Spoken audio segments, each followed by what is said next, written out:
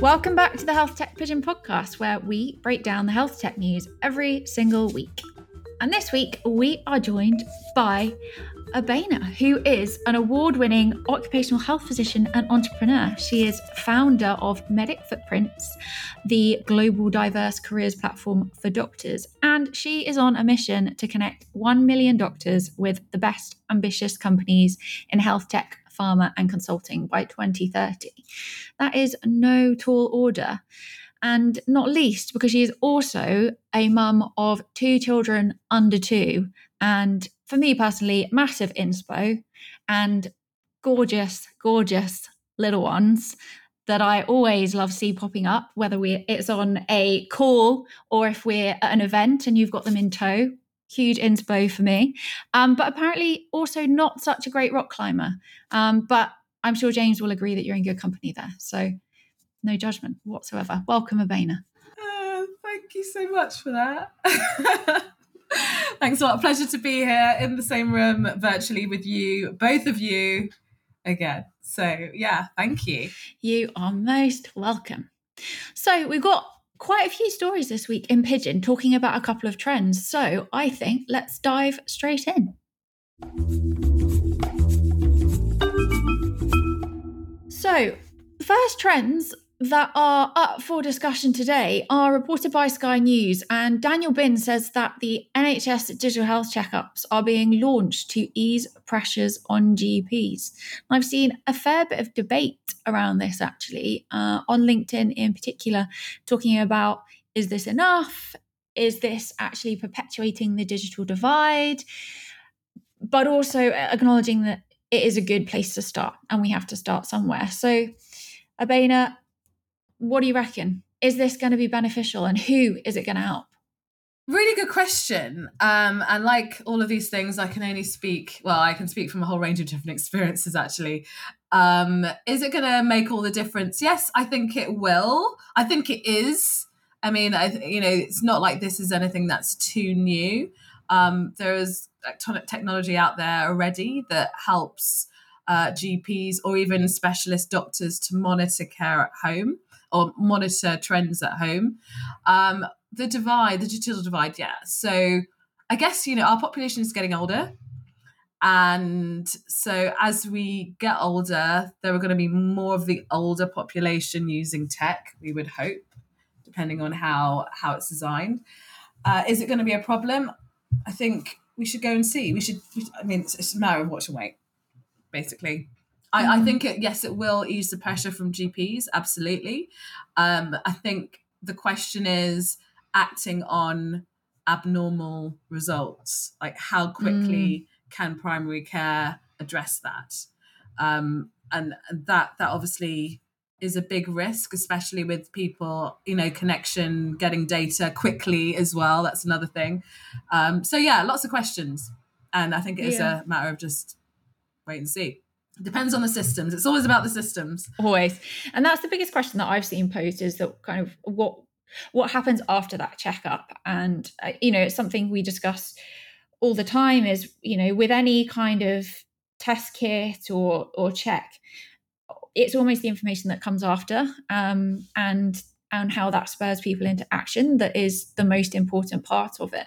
But the other thing that I was thinking is that from what I understand and what I've read, that these checks, these ones specifically, are not recommended for people who already have an underlying condition or obviously comorbidities and that kind of thing. And you said there about, an aging population, and obviously an aging population is more sick and more likely to have at least one underlying condition, if not more.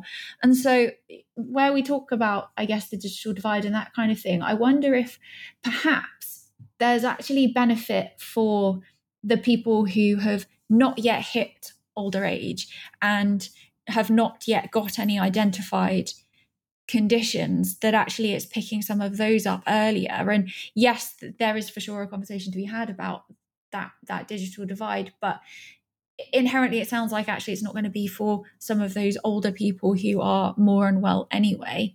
And so it could serve a real purpose where, from a society perspective, men, for example, are less likely to go to a doctor, but would they be more likely to go and, whether it's popping into a Boots or a local pharmacy or something, to go and have that digital health checkup instead? Perhaps that's less intimidating and almost like a easier route into healthcare or identifying some of these conditions at an earlier stage. It's a really interesting point, actually, because now, from actually just listening to you, the question is, how do we access people? And this addresses people at home, but obviously there is a substantially large population of people at work as well, and that, as you know, is an area that also is targeted and should be targeted, but the responsibility usually lies on the employer. And so from an occupational health perspective, we assist employers who are doing health assessments or health screening or health checkup. It's not generally digitally done, but it is delivered where we can access people. So I guess, you're talking about, the common things like blood pressure, cholesterol. I mean, a lot of those things are done at home anyway. So this is a matter of just saving time for a lot of people. But yeah, there is the question as to whether it will be fit for purpose. And like going back to what I said initially, I think it's a matter of wait and see. But I do wonder whether the government could support employers or encourage employers or help fund those assessments through the work channels rather than just relying on individuals themselves, because employers also have a responsibility, but it's, under health and safety work legislation, they also have a legal responsibility to support people's health at work. So I wonder whether they should be also looking down those channels. I think that's an opportunity there that isn't necessarily exploited enough. And yes, it doesn't necessarily capture the non-working population, which is the aging population. But yeah. Yeah, I think that really echoes something we've heard Marugula from Peppy saying when we were talking about women's health, where, you have NHS budgets that are finite, that are stretched. We hear about that, we know that, and we hear it all the time. And so actually there is a responsibility for the employers to step in, and a role that they can and should be playing in something like these, health checkups, whether they're digital or not. And actually, it's in their commercial interest, because a healthier workforce is a more productive workforce. But I find that interesting as well, that actually, it's obviously great to see that this is an NHS initiative, but it'd be great to see how this perhaps evolves in partnership with employers and perhaps other commercial organisations who can step in on these kinds of initiatives, and perhaps pick up the slack, because we know that the NHS resources are finite, but there are other people who have the resources to be able to do that, or other organisations that have the resources to be able to do that, and that in turn has a much wider benefit, because if you've, as you say that, yes, it doesn't pick up the non-working population, but if employers are picking up the working population, that frees up capacity for the NHS digital health checks to then support perhaps the non-working population. And whether it's older people or not, we also know that people who are unemployed or are from more economically deprived backgrounds are also more likely to become unwell and will take longer to access the care that they need. So if those resources are prioritized for those groups, perhaps, or can be prioritized for those groups, perhaps that also goes some way to redressing the inequity that we see. Yeah, no, absolutely. I think you've made some really, really spot on points there. Absolutely. Yeah, and I was also thinking about disability as well. I was thinking about disability and supporting those. But I mean, I guess these health checks are specifically for those who have chronic health conditions and who are otherwise stable and well. We've talked about this article specifically references blood pressure and cholesterol. But again, it's just like adding the tech to what already happens. Like I have family members that have to check their blood pressure and then manually write it down. So the change is, instead of manually writing it down, they put it in an app, and you would hope that someone is going to look at those results. And there's a big hope there. There's a big hope. And I think that again, it's just, at what point. I use an example of a family member of mine who had a blood test for an HbA1c, which is to monitor whether because they weren't diabetic at the time. This is to monitor their chances of and their general glucose control, and that came back as high, but that was not information was not available to them for at least another 6 to 9 months after they were actually initially diagnosed. Yeah. Wow. And so, but interestingly enough, in that time, that person had gone on a health drive. And so when that information became available to them, it was like, well, actually, I've lost a lot of weight, et cetera, et cetera. Can you check it again? And actually, it had gone back to a normal level. Wow. So they actually escaped having to start, insulin, metformin, all of those drugs, because they'd managed it themselves. But the point of the story is a lot of people are falling through the gap when it comes to acting on results, referral. I mean, one of our other articles talks about the referral gap as well, and trying to address, again, the connection between primary care and secondary care. So it really is, as we said earlier, it's about the system. Like how quickly are clinicians able to pick up these results and act on them? Because they're struggling already. And so actually this is going to pick up, if it's used properly, it's going to pick up a lot more abnormal results. But then, the workforce hasn't substantially changed. So how is that going to work? How is it going to ease pressure for GPs? Yeah, it's a good question. And, the article you reference is from HTN, and it says that a new report highlights the role of digital in managing the interface between GPs and hospitals, and quotes the authors as saying that a fifth of patients referred by a GP or consultant-led care end up in a referral black hole, with more than 2 million patients each year having to make 4 or more visits to their GP before referral is accepted. Is that gap? I mean, we know the workforce report has come out today. We know that there's a workforce problem, but do you think that gap is exclusively down to a workforce challenge, or do you think that there are other factors at play there? Well, I mean, referral pathways is one thing. Administration is another. And yes, workforce. So, supply and demand. Supply and demand, basically.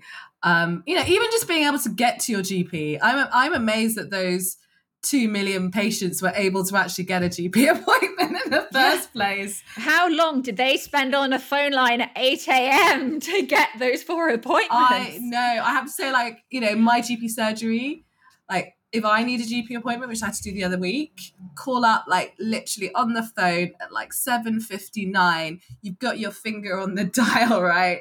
You get through, you're like, oh, thank God. And then you're like, they'll call you at some time in the day. It's not like you have anything best to do. And then they'll call you at a time that's you're in a podcast, for example. That's when they'll call you. And then it's like, oh, hi, I'm the paramedic. And it's like, hold on a second. I didn't why they have, I understand why they have paramedics at primary care practices, just to, again, easing the workload. But again, it's a workforce problem. These are huge, significant symptoms of a workforce problem. So yeah, I think it's a number of things, and then going back to systems. James loves to talk about systems, and actually the new frontier in health tech is really an infrastructure and systems approach that needs to be taken. I do, and yes, this is true. This is true. There's 2 frontiers: the technology frontier, which keeps accelerating forwards, but there's an adoption frontier, which is much further behind. Which is, are these places ready to adopt that technology for a million different reasons? Digital literacy, just the ability to critically appraise technologies to bring the right one in.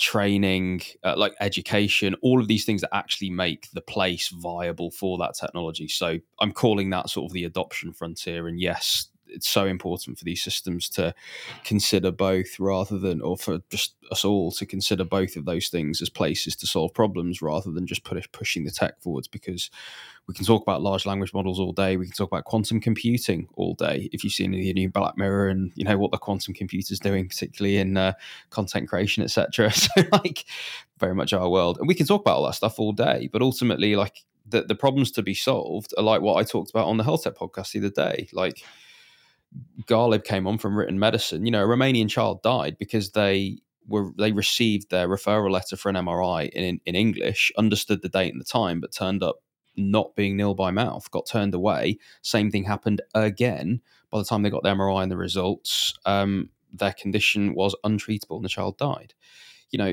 That's a deep infrastructure change that requires interoperability across lots of systems to talk to each other, to know the nationality of the individual, to send the communications out in the right language, to prevent what is, and saying this crudely now, but a very expensive pathway that the NHS then had to do of those MRI appointments, the eventual MRI scan, the end of life care.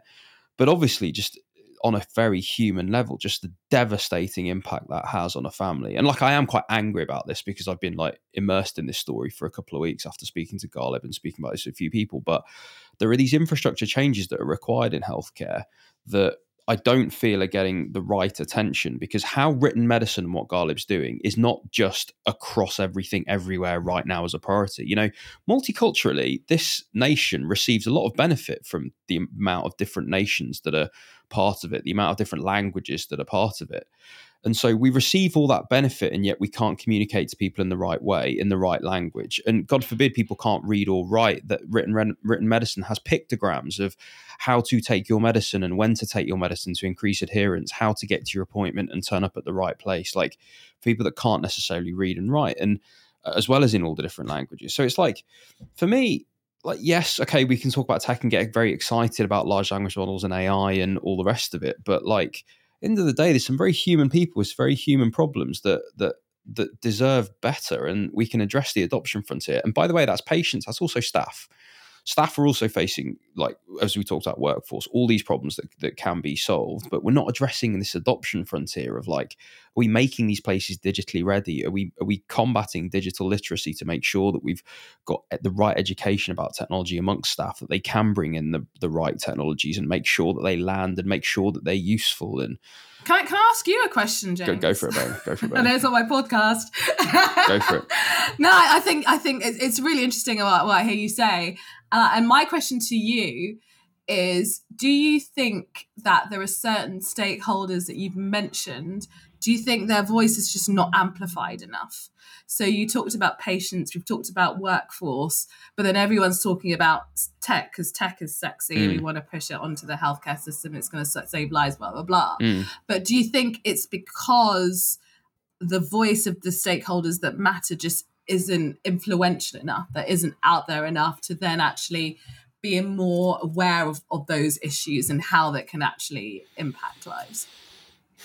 I think maybe. I don't know the answer to that, because I think it's just so multifaceted. Because if you think about it, for me, this will always come down, at least in part, to a financial argument of, are the business models there to actually support this? And so you look at what Garlib's doing at Written Medicine, right? They've got a platform that will allow an NHS site, a trust, a community pharmacy to appreciate the language required of the communications, the prescription, and ensure that it is in that language and communicated in the right way to that person, the letters that go out, as I say, the prescriptions, etc.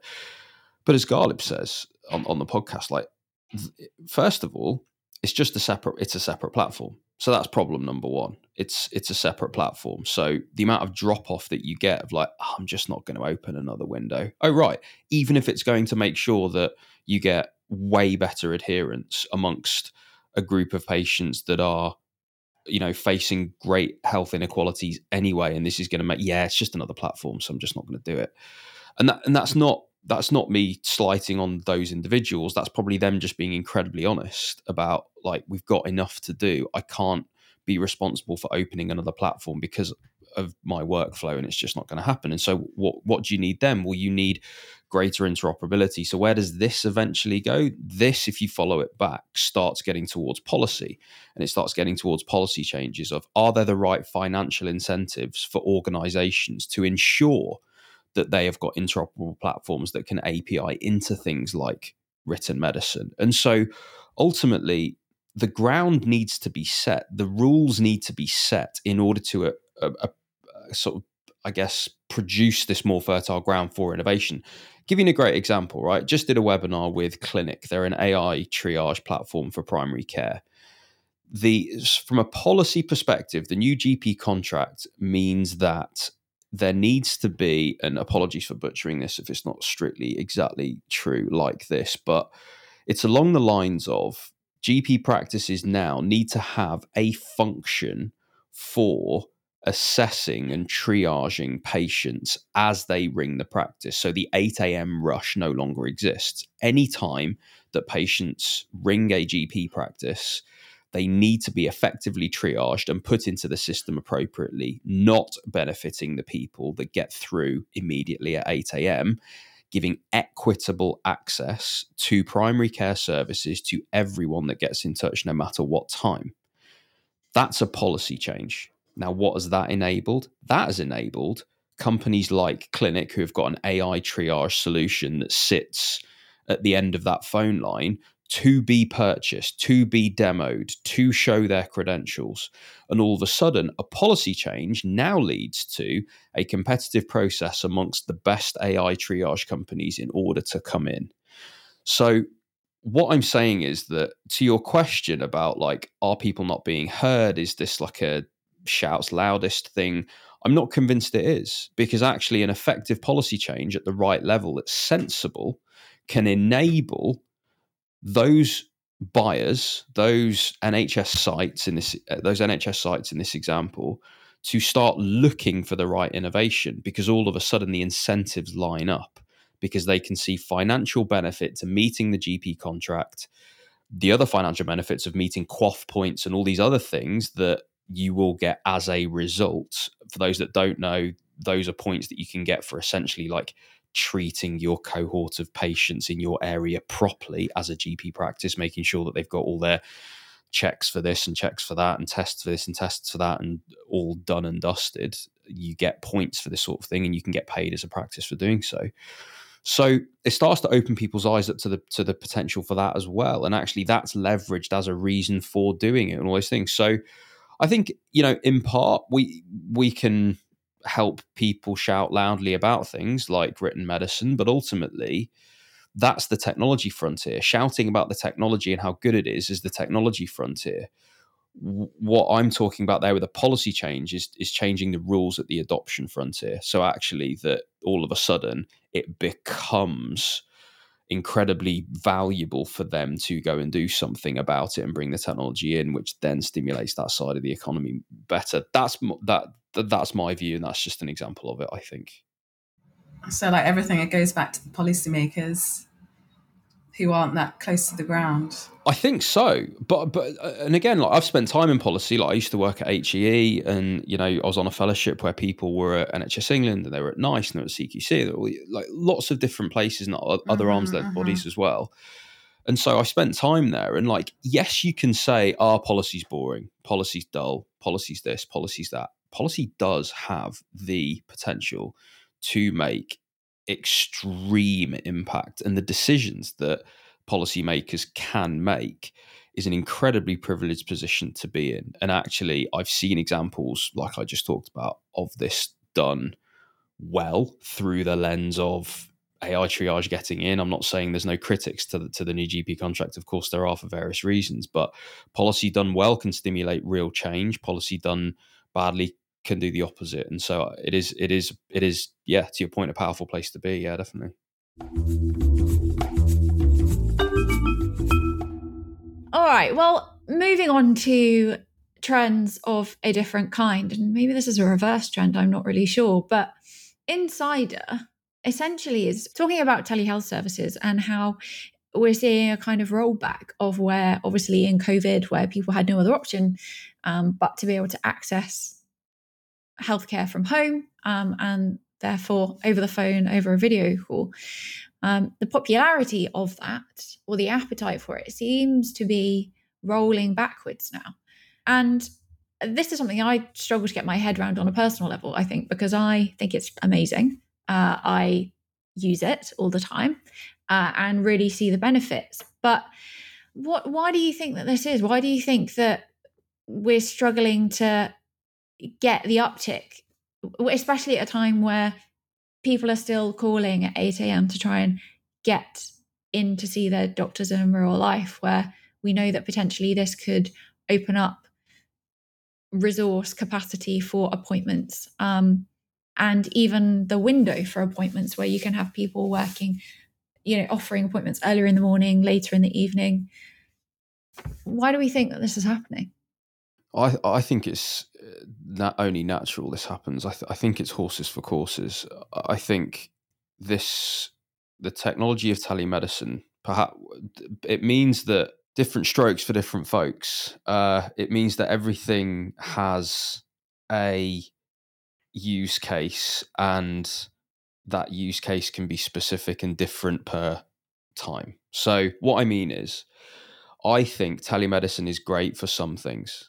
I think it's great for repeat prescriptions. I think it's great for quick views on things. You obviously, but it has clear limitations. Like you can't examine, you can't get the same this, that, and the other. So I think for relatively healthy people with few comorbidities that have got a group of symptoms, that means that they are quite likely to not need examining, and this can all be done from history, or mostly done from history. I think, that's the horse, and the course is telemedicine. But for one with lots of comorbidities that needs a lot more done, and this could mean that, and you need to connect the dots, so you might need a longer point. Like this, I think what this is more just coming down into what actually is the use case for telemedicine, and therefore anything that can benefit from in person is going to go back to there as the world opens up post-COVID, and has done. And so for me, like, it just feels like, to the point earlier I was making about AI triage, right? Like telemedicine and those telemedicine appointments are just going to be one of the potential outcomes, one of the clinics that you can roll into, with the potential to escalate from there, but trying to siphon that off. It's also because, like, at the end of the day, it's a doctor seeing a patient. You haven't actually saved any time there. You've saved, the patient having to travel in, or you can think about that. But like broadly, like for at system level, it's still a doctor seeing a patient. You still got to pay the doctor to see the patient. And so, like, at system level, like, you're not really saving much there. I'll take your point about, like, yeah, you can do appointments earlier maybe, or later, but those clinics exist in person too. And so I don't know. I think it's just a natural, like, hey, we used it for everything because we had to, but now we're going to sink back into what it's good for and what it's good at. And I don't know. I don't know if you got any other thoughts on it. I was just looking at the McKinsey article or research that it was based on, and it references the McKinsey Physician Survey, which was done in 2021. So obviously that was still like right in the middle of the pandemic, when, the whole telemedicine for doctors, for the greater majority of doctors, was relatively new. And also, I'm not entirely, I haven't looked at this in a lot of detail. I don't know whether this is referencing physicians who are based predominantly in the US, where we know there is a completely different system. So I guess there's a little bit of surprise on my part, especially where they reference that doctors are wanting to see patients in person. Because I can only see from the work that we do with private health providers who recruit a lot of GPs, and we know GPs want to work from home. They want to work remotely. It's totally a lifestyle thing. I can't think of any GP that's been like, I really want to be working more in person. The roles that we have for GPs that are in person don't do as well. So I don't know how recent or current that conclusion is, basically, because from what I see, telemedicine and telehealth amongst at least primary care physicians or primary care doctors is still very popular, and increasingly so, because it feeds into their ability to do their job, but also to do other things, because a lot of doctors are diversifying at the moment and developing a portfolio of things that they can do. But that's not to say that, if they feel that someone needs to be seen, that they say you need to be seen and come into this healthcare facility to do that.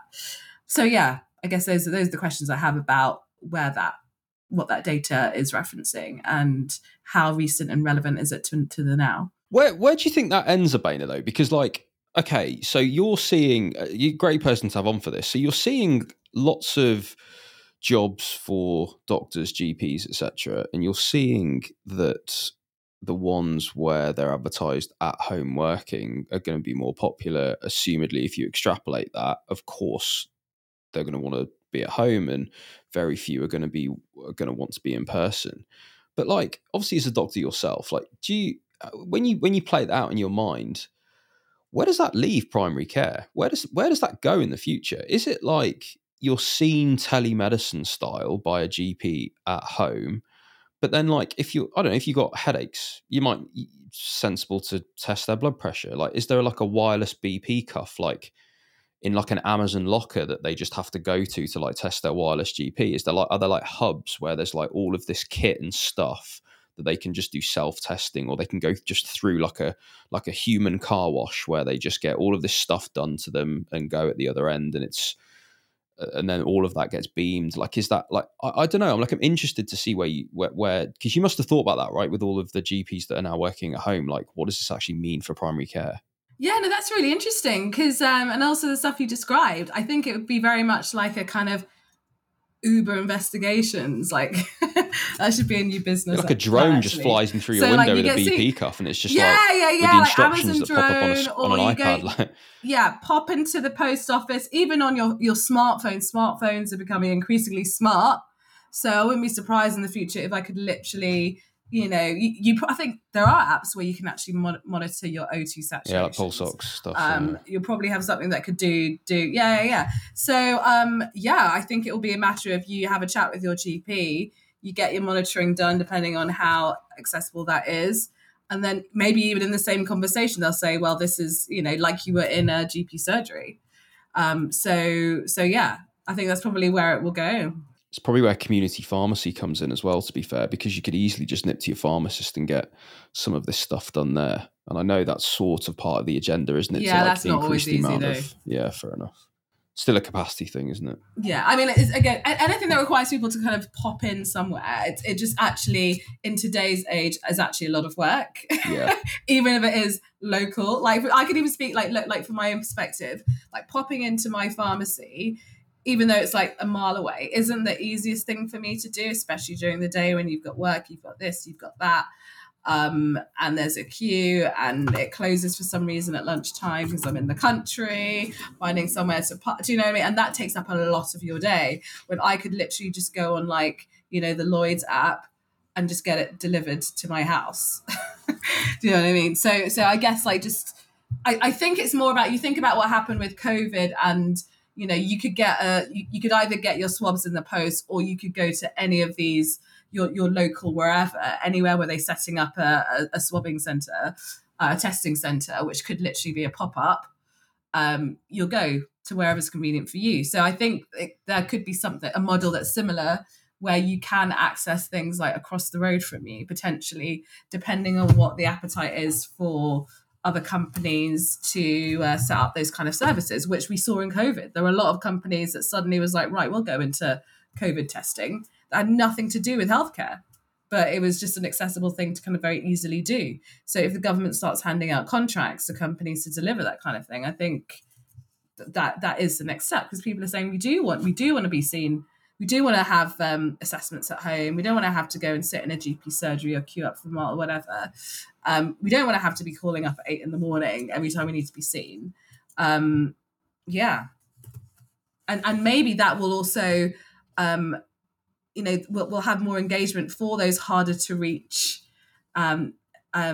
people, such as those from socially deprived areas, those that have the language barriers, especially if there's something in their locality that they can easily access without all the barriers that they face going to a traditional GP surgery or needing to have tests done. It makes me wonder a little bit about the limitations of how we even think about primary care medicine. About we think of you and I, Ben, will think of history, examination, investigations, won't we? We'll think of it in that order, in that way, doing those things. And that kind of stuff. And like, I just wonder if like, if you remove that as a limiting thing, like everyone might have like a fire blanket or a first aid kit or something in their house. Like, what if everyone just had like these key devices in their house that when they're ill, these things will just do an appropriate amount of investigations along the broad systems to then figure out something. I don't know whether it is a finger prick thing from Thriver that's just in there at all times that, yeah, you'll have your GP appointment at home on your telemedicine device or whatever on your smartphone, and then they just say, yeah, just nip into your kit and just give me like a finger prick test, send that off, and then just stick that wireless BP thing like in the nook of your arm, and then like and then stick that on your finger to get a pull. Like, I just wonder if like that's like a model. Obviously, like there's issues around like digital poverty and stuff with that, of like that's only going to be afforded to the rich, isn't it? But at least for now. But I don't know. Like, I'm just wonder. I think we've seen that kind of thing in like films, haven't we? Yeah. We've seen that kind of thing done in films, right? And I don't think that's a great idea. It's like having a smart meter for health, right? So you've got the smart, like smart meters that you have for electricity and utilities. Just have it for health. That kind of just sends data off to, the providers. Have something similar, but for health, where you can actually interact with it as needed. And like you have a box for the family where you can all do whatever you need to do, and it does maybe offer some of the basics that everyone should have for screening, and if anything's picked up, then you get referred. Actually, this does feed massively into the movement at the minute about the point of care diagnostics, because COVID showed us what the potential was of developing tests that you can do at home to detect certain conditions. And actually that I've noticed really raised the bar in terms of people's expectations and believing what's possible about genuinely building at home easy devices that can detect and measure certain things or diagnose certain things to a degree of sensitivity, specificity, etc. But yeah, you're right. I mean, there's a lot of work going on about this, I know, from medical device companies that are looking at just shrinking down like laboratory tests as much as possible and moving them into the community. So actually, whilst it started quite ridiculous as an idea, like maybe this is the start of a new model. I don't know, but roads do seem to be leading here. I think it needs to happen. I think it's a necessity for the future. I think we look at the first step is bringing it into the community outside of the traditional clinical environment. So that literally could be you go to your Sainsbury's or you go to your Asda or you go to your convenience store and you can do it there. And then the next step after that was like actually bring it into your home, or even like religious places like mosques, churches, etc., etc. Just bring it directly to deliver it where the people naturally are, cafes. Do you know what I mean? So yeah, I think there's definitely a huge opportunity there. I think it will be a necessity for the future. And it's what we will all be expecting in the future. If we really are going to capture, because more and more people are working from home. There's a huge population of people we never see because they are only at home, right? So actually, how do we best help manage and monitor the health of those people as well? So yeah, lots of opportunities there. But I think it's a necessity for the future. And as I said, we've seen it in films, so it's going to happen. Well, out of that necessity will also be the necessity to ask that question and answer the question about data, because I think that will also be one of the big barriers to something like this. And it's too big a question, I think, for us to answer and debate today, but who owns the data? Where is it going? All of those kinds of things, which I don't think is insurmountable, but, use the example there of a smart meter. Obviously that goes to your energy company, but I don't know where else that data is used and how that could be used in my favor or not, or how I could even be leveraging that for greater benefit. But yeah, interesting. Yeah, that's opened another Pandora's box. But also, again, I think it could potentially be a new opportunity for individuals to actually be empowered in having greater control over their data. It depends on, again, systems and how it's designed and who it's designed really to benefit, right? So, yeah, always back to systems. Always back to systems. All right. Well, I think that is the perfect place to wrap up today. Thank you so much for joining us. It's been a slightly different format this week where we've kind of actually not picked out specific stories to talk about, but we've sort of swirled around them all and had a good debate and discussion about lots of these trends that are coming through. Yeah, we did. We didn't talk about Babylon, did we, though? We didn't talk about Babylon, but I'm sure there's going to be another story within the next 7 days for us to talk about. So have no fear, Pigeon listeners. We haven't forgotten. There is much to be talked about there, or much to discuss there, because it's a big one. It'll be interesting to see what happens with Babylon. I mean, I know that a lot of people are like on bated breath, as in like, oh, now they're merging with Mindmaze. We might as well talk about it. They're merging with Mindmaze. I think it's interesting just to see that story unfold. I'm sure that'll be made into a film as well. Yes, we've had big debates about that this week.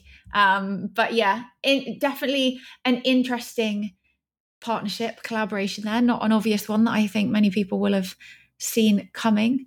And I think just from what I've seen, and I did a bit of research just to understand what people were saying, and it really, even amongst Babylon employees, really seems to be a story of two halves. And I totally appreciate that what you see externally is not always reflective of what's going on internally, but there are some people coming out, really strongly about some negative experiences that they've had inside the organization, and others of people who have started the organization even in the last couple of weeks singing its praises and seemingly optimistic for the future. So I think it's a story that is going to continue to be told, new chapters unfolding day by day, week by week, and we will be watching with keen interest. So fear not, it's never far from our minds.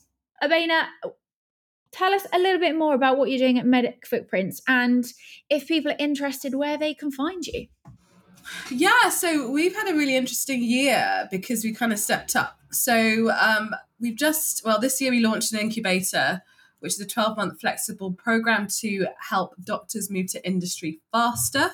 So when we work with companies, they talk about wanting industry-ready doctors. So that's what we're helping them to do, essentially, helping them to uncover some of those opportunities that aren't advertised, which are actually most of the opportunities, right? And addressing the skills gap that they have. That's on that side. And actually, we are now also in the process of launching a new project to enable companies to develop their own talent pools of doctors. And that will reduce the need for them to actually go out and advertise whenever they're ready. So it's going to, I can talk about it. It's basically TripAdvisor meets Glassdoor for doctors and companies. So we really want to, this all feeds into our vision and our mission of changing the landscape for what it means to be a doctor and the access to greater careers. So at the moment, it's like you train to be a doctor, you're going to go into public sector healthcare, either as a hospital doctor or as a GP. So we want to change that as you're going to train as a doctor, and actually the landscape is much more broad than that. Yes, you can do public sector, but also private sector clinical or non-clinical. So leadership roles, or even beyond that, consulting.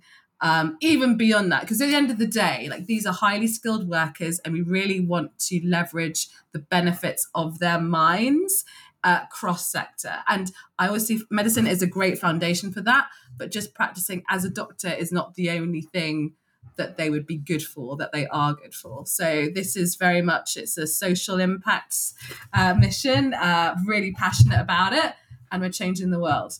Can you imagine what the world would be like?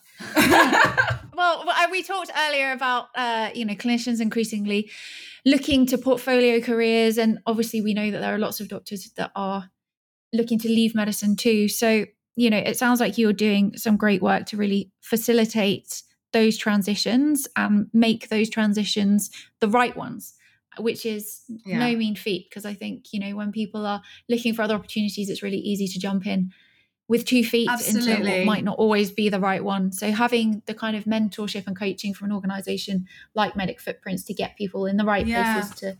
It is all about, as you know, Jessica, I'm a great advocate for coaching and mentoring as a result of my own experience, but I've seen how transformative it is. And at the moment, we have a lot of doctors who are traumatized. They are traumatized from, not just COVID, but from their experience in healthcare, and they feel undervalued. And the symptom of that is doctors striking, right? That is just a symptom as well as, and they're talking about pay, but it's not just about pay.